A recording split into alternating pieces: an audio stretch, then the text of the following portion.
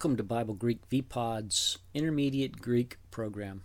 This is the last lesson in this series, and I want to congratulate those of you who have stuck with me all these sessions, and that's quite an achievement.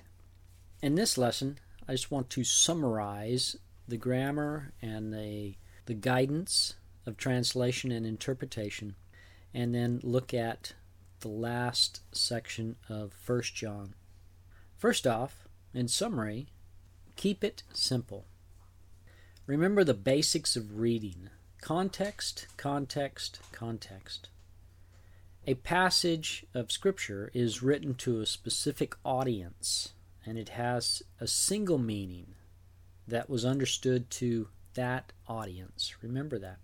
The New Testament does not change the meaning of the Old Testament. The Old Testament stands alone, and that audience understood it according to their situation. When the New Testament speaks of an Old Testament subject, the New Testament may shed additional light due to the progressive nature of Revelation, as the Bible is unfolded over many years. Remember your elementary teacher's rules for reading, and do not let what John says in this epistle get you. The world or philosophical ideas pervert the Word of God. Don't let that happen. There's a spiritual battle of deception, and it is strong, especially for the things of God. If the devil can pervert the way you read, he wins. You are a scientist of the Word.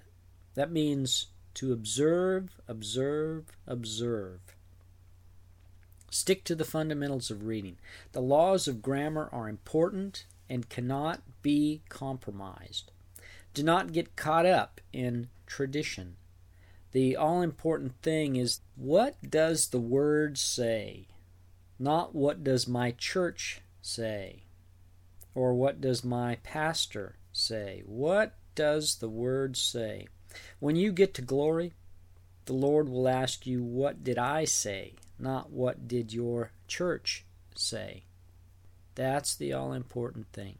When it comes to New Testament Greek words, don't let those definitions redefine the Hebrew definition. The Greek is more precise in a lot of areas, and the New Testament word may highlight or bring some additional clarification to a Hebrew word, but understand that the Old Testament was written, and it was written to a people who understood that word. Let's move on to the text. 1 John chapter 5, verses 18 through 21. Here we have John closing this little letter by coming back to the point of eternal life is knowing Jesus Christ. The Apostle John touches on two important points addressed in the letter, namely the doctrine of sin in the believer and the person of the Son of God, Jesus Christ. Sin is an offense to God, and sin in the believer's life is even more of a personal attack upon the character of God's holiness. Sin separates us from God, but being set apart by God means when a Christian sins, he or she is not separated completely from God because we are members of the family of God. Sin in the Christian affects our fellowship with Him. It affects our fellowship with God. That's the big important subject.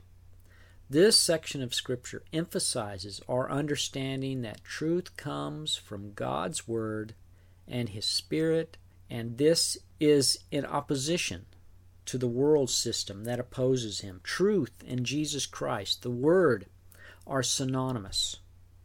And we who are His possession know this truth because the truth has been given. And this section says it's gifted to us.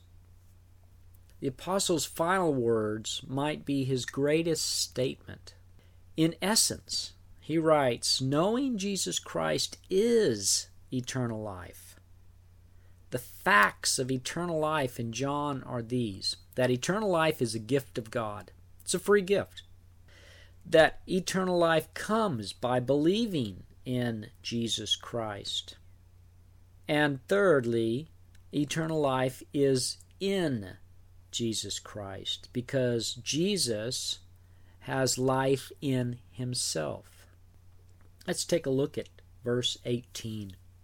We have known that all those who have been born from God does not sin. But the one that has been born from God keeps himself, and the evil one does not touch him. The first phrase here, we have known that everyone that has been born from God does not sin. This closing statement reflects the character of the child of God. That is, sin is not a characteristic of the believer. This phrase starts with the perfect verb of eido, perfect active indicative, meaning we have seen or we have known. At the head of the verse, this verb is found in order to stress the importance of our complete knowledge of the character of the child of God. The hati conjunction, because or since, is translated as that to introduce the fact that every man that has been begotten of God does not continue in sin.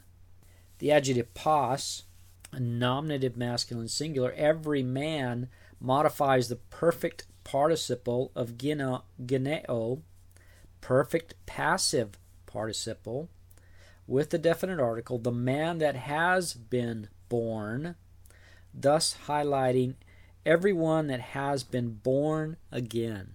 It includes everyone. No one is left out.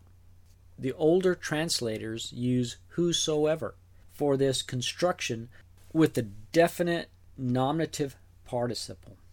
The richness of the Greek language comes to light as the perfect passive participle speaks of a person that is completely born by an external agent. God himself has begotten this person, and his occupation, you might say, is as a born-again believer. He stands born again from above.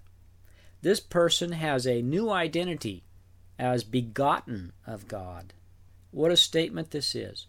The source of the external agent that performs the action is identified by the preposition ek along with the genitive of theos, from God, expressing a genitive of source. The source of our begotten state is God himself. If God is the source of our salvation, then we will not continue in sin.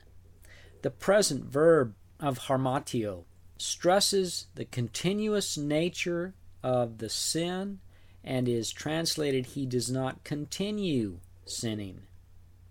It is not that the born-again person does not sin, but that he will not continue in a sin because God is God and there is no other.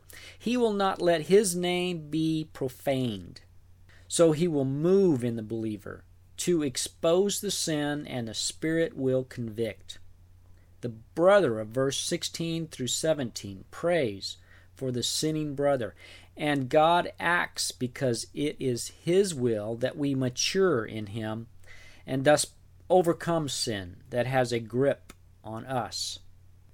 What a great love God has for us, that he would keep us from the evil one and move in us to convict us of our sin.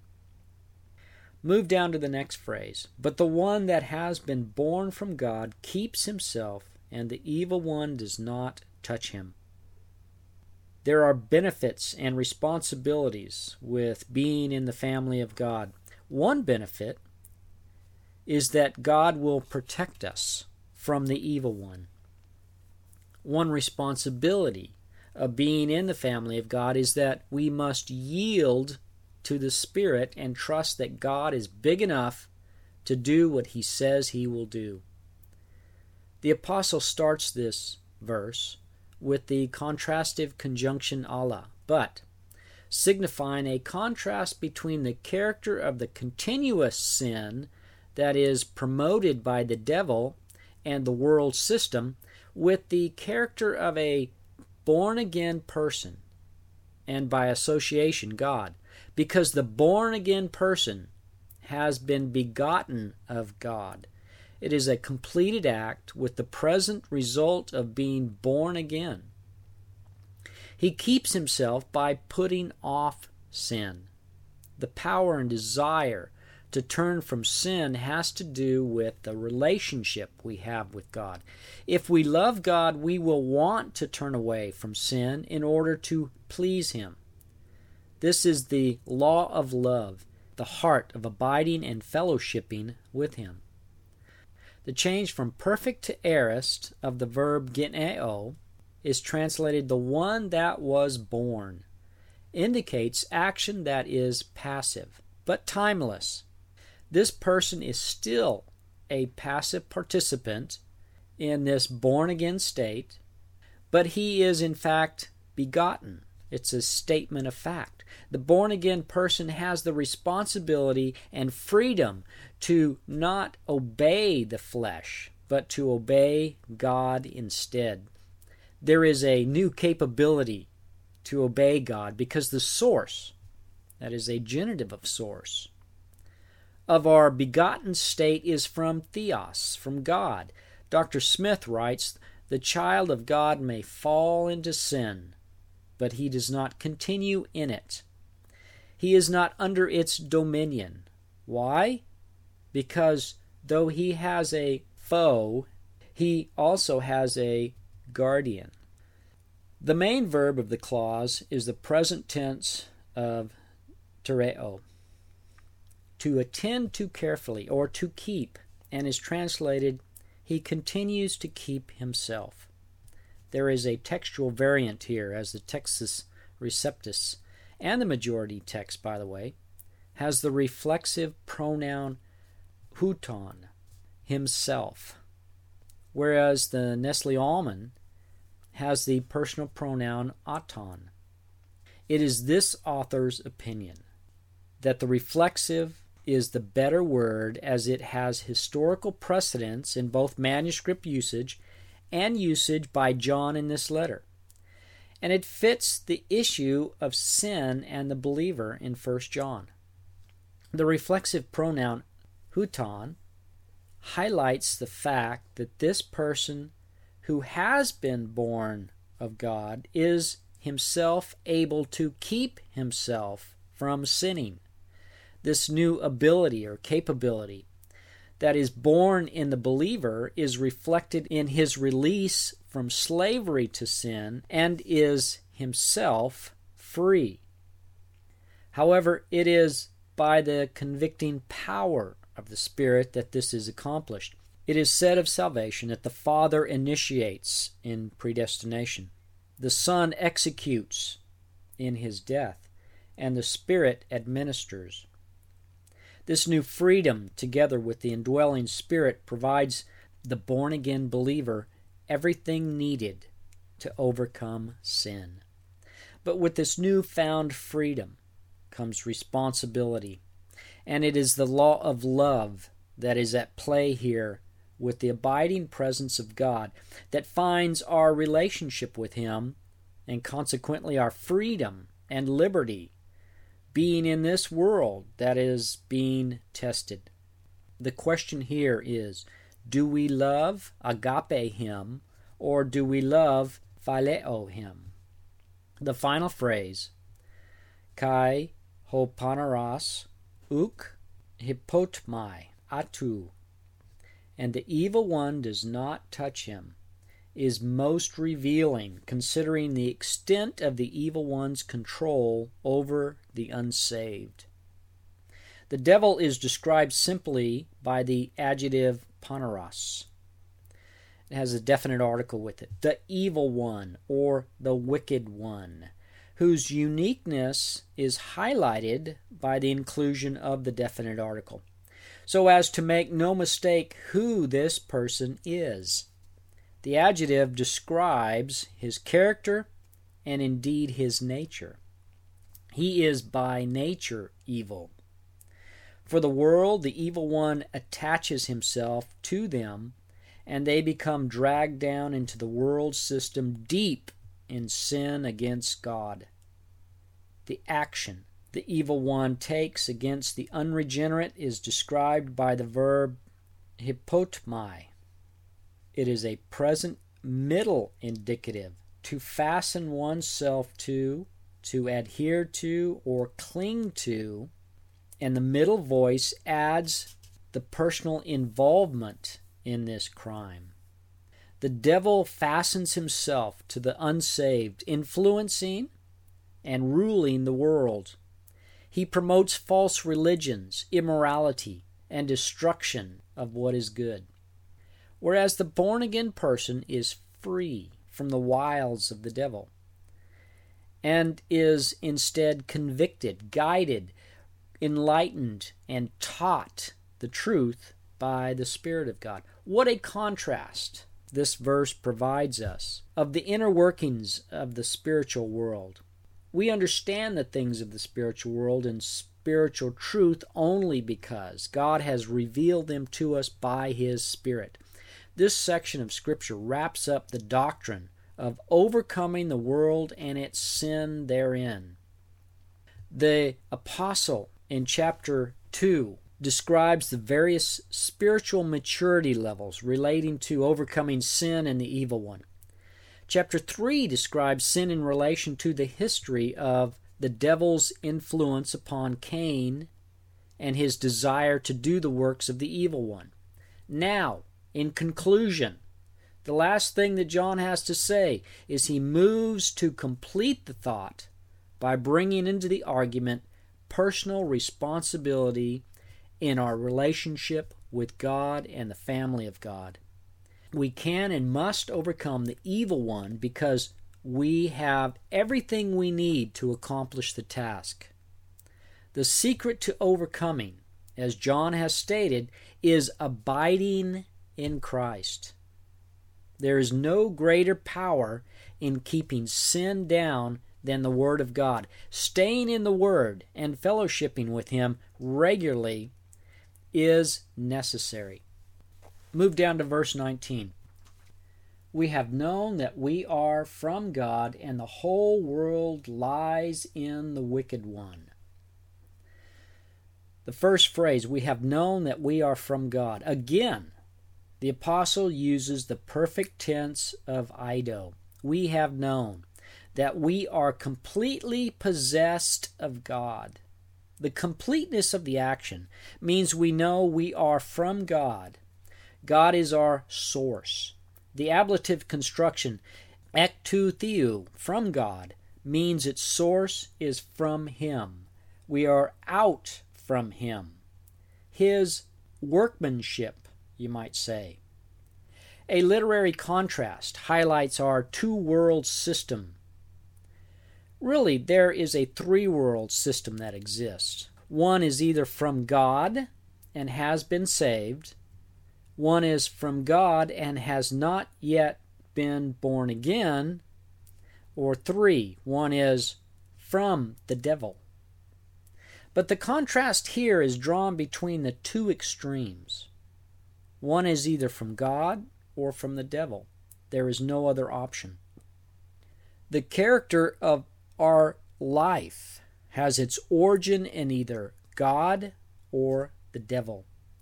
The reason for our complete knowledge is found in the hati clause, because or since we exist in a state of being from God. We possess this knowledge.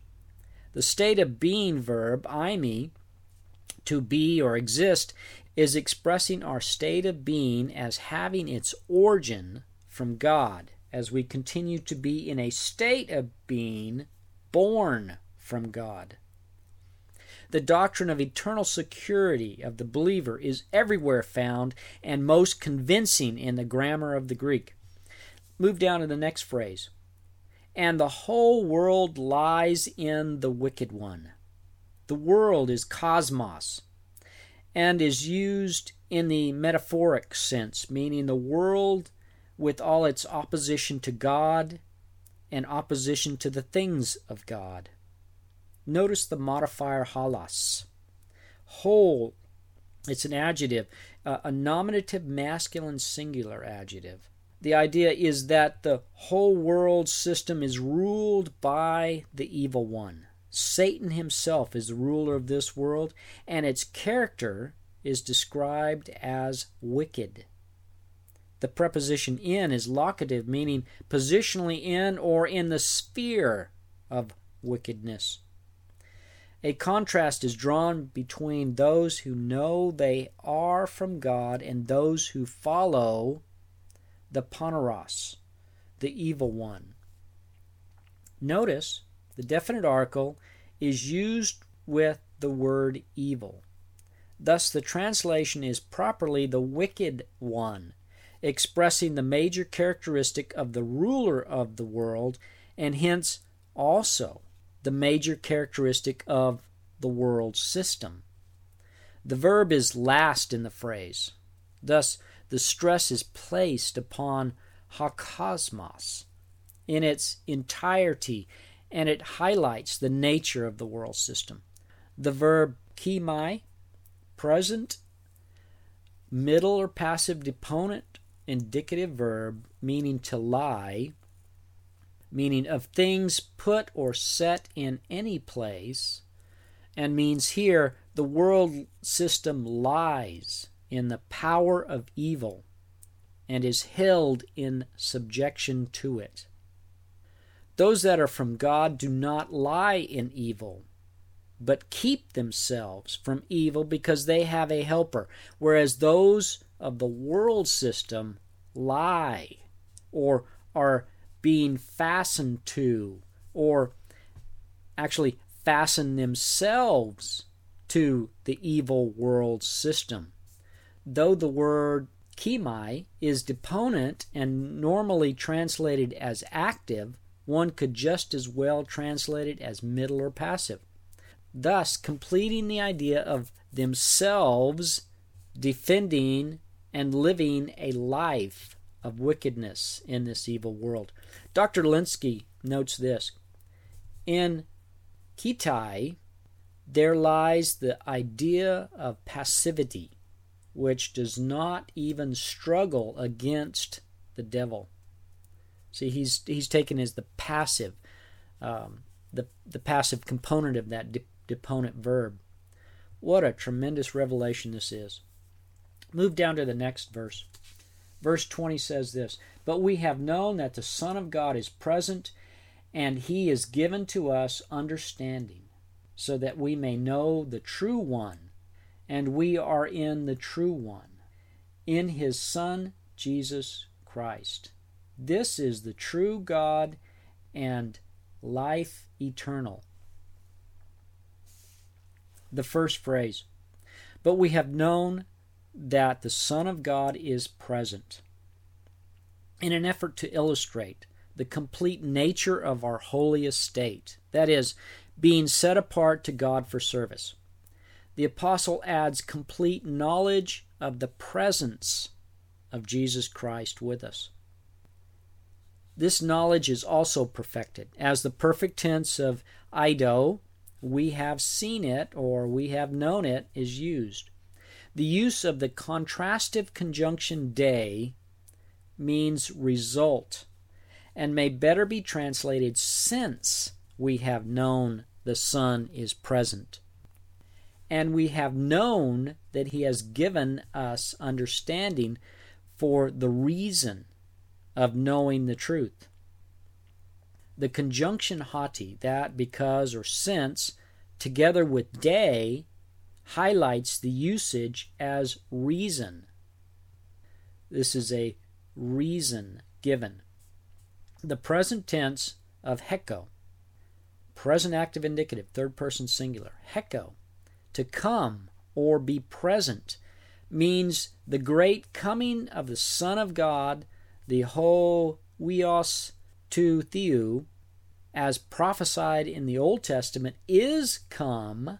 The present tense is come, but continues to be present, as the active voice means he really is present with us.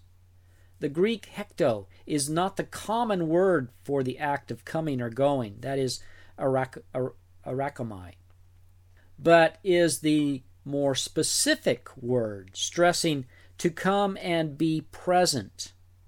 It means to seek an intimacy with another, or to come upon as things endured, either good or bad. Of course, in this context, Jesus comes seeking a close, intimate relationship, and he is with us to stay. There are several great comings of Jesus, hekto comings of Jesus in the New Testament. This is the only present use of his coming. The rest of them are future comings. And his second coming, when he comes, there was a more personal presence, a more personal coming that we will find him. But right now he is with us. He has given us his Spirit, and he is with us. Move down to the next phrase. And he has given to us understanding, so that we may know the true one. The perfect knowledge expressed in verses 18, 19, and 20 are consistent with the free gift of the understanding spoken of here. The understanding is here also in the perfect tense of didomai. It's a perfect active indicative third person singular. He has given. This understanding is given by the Son and involves knowing and trusting the Son, the person of Jesus Christ. The word for understanding is the Greek dianoa, meaning by the mind or understanding, and comes from the compound of di, through or by, and nous, the mind. This understanding is gifted to us, but the knowledge has come through the mind, and we have thought about its truth and have come to a conclusion of its truth. Notice the absence of the definite article with understanding. He has given us an understanding in the general sense. The result of the gifting of understanding is introduced by the hina conjunction. In order that, it's a purpose clause, or with the result that, as used in a result clause, we know the true one. And here, since it is a result clause, we know. It has the result of knowing. His gifting us this understanding has the result of knowing the true one. Knowledge is possible and continuous in nature as the present subjunctive of ginomai. We may continue to know the true one is a result of the gifting. The definite nature of alethinos, the true one, highlights God's constant revelation that he alone defines what is true. So the synonyms light and truth. The true one is used in opposition to the false one, the devil.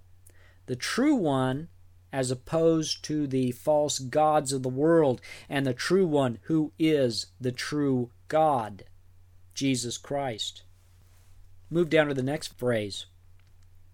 And we are in the true one, in his Son, Jesus Christ. The three major clauses of verse 20 provide us with the outline. First is the contrastive, but, identifying the difference between those that are possessed of the world system and those that are possessed of Christ. Second, possess a true understanding of things, as the source of this truth is God alone. And finally, those that are of Christ are a part of that truth in Christ. The conjunction kai adds the second truth of these things that are in Christ. The state of being, verb eimi, we are or we exist into alethino, in the true one, meaning we are in a state of being in the true one.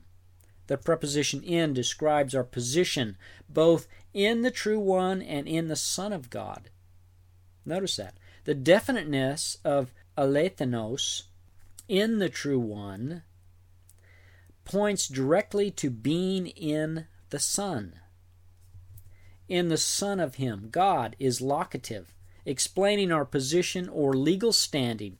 That is to say, one is either standing in Christ or in the world system, but not both, as they are separate and distinct. The Apostle John emphasizes the person of Jesus Christ by identifying that He is the Son of God. Is the Apostle John here seeking to highlight the difference between the Greek gods in contrast to the true one? Or is he just expanding on the concept that the Lord Jesus Christ is the true one, that is, God? Either way, we get by this section of Scripture that Jesus Christ is very God, and He has come to establish an intimate relationship with us through His Word and Spirit. Move down to the next phrase. This is the true God and the eternal life, or the life eternal. The near demonstrative pronoun hutos, this, serves to identify the close relationship of being in Christ, being a possession of God and having eternal life. The fact of possessing eternal life is identified by our state of being in the true one.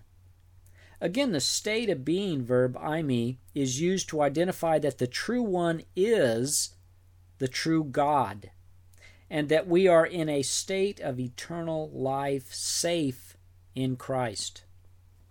The statement of fact is presented with the subject case as being in Christ, and is equivalent to being in a state of eternal life. All the nouns and adjectives of this phrase, ha-alethianos, theos, kai, ha-zoe, anos, the true God and the eternal life, signify the character of this life. The adjective alethanos, true, that modifies theos, God, notice they're both nominative, highlights the fact that Jesus Christ is the true God. Finally, eternal life is defined to be our life. The Apostle John opens this letter describing the life which was manifested to us in the form of the Word of God, Jesus Christ, who had come in the flesh. We understand eternal life as personified in the person of Christ. Zoe, the life, is definite, signifying a specific life that we now live in Christ, and is the life that is given to us as a gift from God, and its extent is ionos, eternal. Move down to the final verse of this little epistle. Verse 21. Children, keep yourselves from idols. Amen. John's final words to the church in Ephesus have to do with keeping themselves from partaking in the activities that characterize the world system. The idol in the Greek culture, and in particular Ephesus, was an integrated cultural, social activity. Holidays, feasts, and celebrations all centered around this Greek god worship and their idols, which dominated daily life. So effective was this very plea by the Apostle Paul and others in the book of Acts that a riot broke out in the city because of the growth of Christianity that resulted in a lack of idol worship, thus causing an uproar among the citizens. That this heritage in Ephesus of abstaining from the city's pagan cultural celebrations is strong among this Ephesian Christian community. And John intends to exhort them to keep it that way. As an old man, the Apostle John calls out to them in the vocative of teknon, little children, as they are his spiritual children. And he continues to feed and tend them as Jesus had commanded Peter in John chapter 21, verses 15 and 17. As with the discourse in chapter 2, John uses the term little children as a general term of spiritual maturity and is used here to represent all those collectively in the Ephesian church. It includes babes, it includes young men, and even mature fathers. All of those are included. John exhorts them with the aorist imperative of phulasso, to guard, to keep or watch, together with the reflective pronoun hutu, meaning guard yourselves or keep yourselves from idols. The aorist tense has a timeless aspect so as to mean keep yourselves from idols always. The preposition auto, away from, together with the ablative of idolon, an image or likeness or an idol, means separation. There shall be no part of the world system in them. They are set apart to God, separate from the world, though in the world. John closes with the Hebrew particle amen, which is transliterated from the Hebrew amen, meaning amen, verily, or truly. When amen is found at the end of the discourse, it is translated, so it is, so be it, or may it be fulfilled.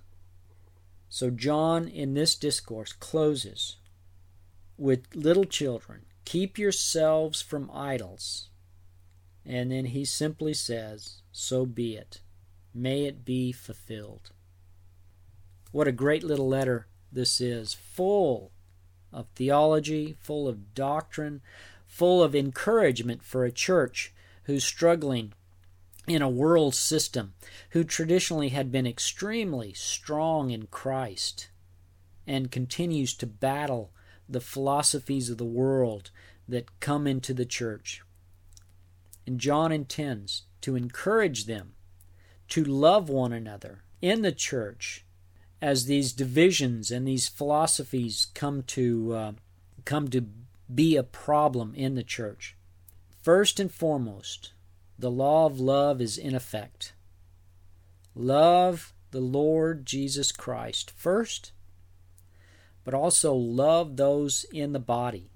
Point out doctrinal error that really goes beyond the fundamentals, the fundamentals that Jesus Christ came in the flesh. The person of Jesus Christ is most important.